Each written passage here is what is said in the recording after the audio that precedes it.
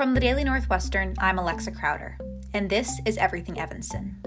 Indivisible Evanston was formed in 2017, shortly after the inauguration of former President Donald Trump, when 4 groups of friends in Evanston came together with the goal of resisting Trump's agenda. About a month into the Biden administration, Everything Evanston talked with some of its members to reflect on their past efforts and look toward the future of Indivisible Evanston's work under President Biden.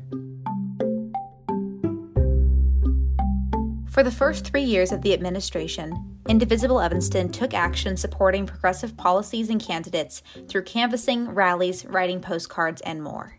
Mostly we called schools, high schools, community colleges to see if we could register voters. We registered voters at the Northwestern games. We registered voters at the L-stops. We registered voters at Oakton Community College in particular. That was Peggy McCarthy, an Evanston resident and Indivisible Evanston volunteer. She led the organization's voter registration efforts throughout much of Trump's term, and her work was fueled by a singular goal. My motivation was always to do whatever it took within the law to make sure that this man did not have a second term. McCarthy's efforts took her to Wisconsin, a key swing state in the 2020 presidential election. She drove there multiple times to register voters at Milwaukee DMVs. SESP Jr. Bobby Reed also focused on Wisconsin when he got involved with Indivisible Evanston through the university's Center for Civic Engagement. Last winter quarter, Reed helped organize a postcard campaign from the Northwestern campus to encourage Wisconsin residents to vote in the spring primaries. But when the COVID-19 pandemic hit last March, Indivisible Evanston was forced to pivot and adapt their election year efforts to a virtual format. Reed and his fellow Northwestern volunteers reacted by implementing text banking, a digital form of phone banking that involves sending mass waves of text messages with a simple political ask.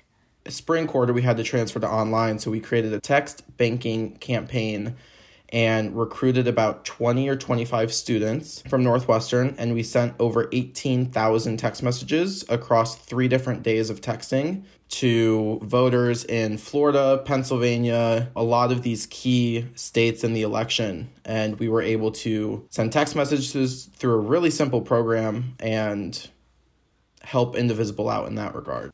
Throughout his time partnering with the organization, Reed appreciated the passion of Indivisible Evanston's members. I had never been a part of a grassroots organization, never that in-depth, and so being able to see that firsthand was really interesting and just really eye-opening. It was a very comprehensive campaign, and there was a lot that needed to get done, but there were so many people that were excited about it and energized that they were able to accomplish a lot of things. Indivisible Evanston co-leader Rosie Reese was particularly fond of postcard parties over Zoom, a virtual adaptation of a long-standing Indivisible event. One of the big actions that we've done since really 2018 has been postcarding for all kinds of candidates and issues, etc. We discovered that we could even use Zoom to have postcard parties. It's like, you and I and, 20 other people. And what we would do is we'd split up into small groups, into breakout rooms. And we'd have, anywhere between 4 and, 6 or 7 people in a breakout room. And people would just be sitting in their kitchen, writing postcards and chatting. And people just kept wanting to come back again and again and again. The postcard campaigning intensified after the general election, when Indivisible Evanston sent out 185,000 postcards encouraging likely Democratic voters in Georgia to get to the polls for the Senate runoffs there in January. Looking ahead into President Biden's term, Indivisible Evanston still plans on taking plenty of action. Reese has already started plotting the organization's next moves. We started pretty much in January and said, okay, it's time to start working again. And we wanted to make sure that our members knew that we were happy everybody could breathe a sigh of relief, but now it's time to stop breathing a sigh of relief and getting back to work. This month, according to Reese, Indivisible Evanston will be working to understand the concerns of rural Trump voters. What do we need in our community here, in an urban community, to know about people in the rural parts of the country? Why do they continue to vote for Trump? What do they need? What do they want? What do we need to do to help them so that they don't feel like they need to vote for Trump? So we're right back at it again.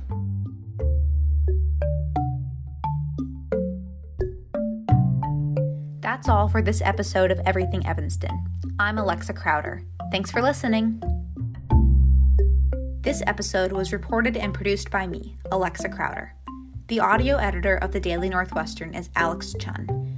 The digital managing editors are Molly Lubers and Olivia Yarvis, and the editor-in-chief is Sneha Day.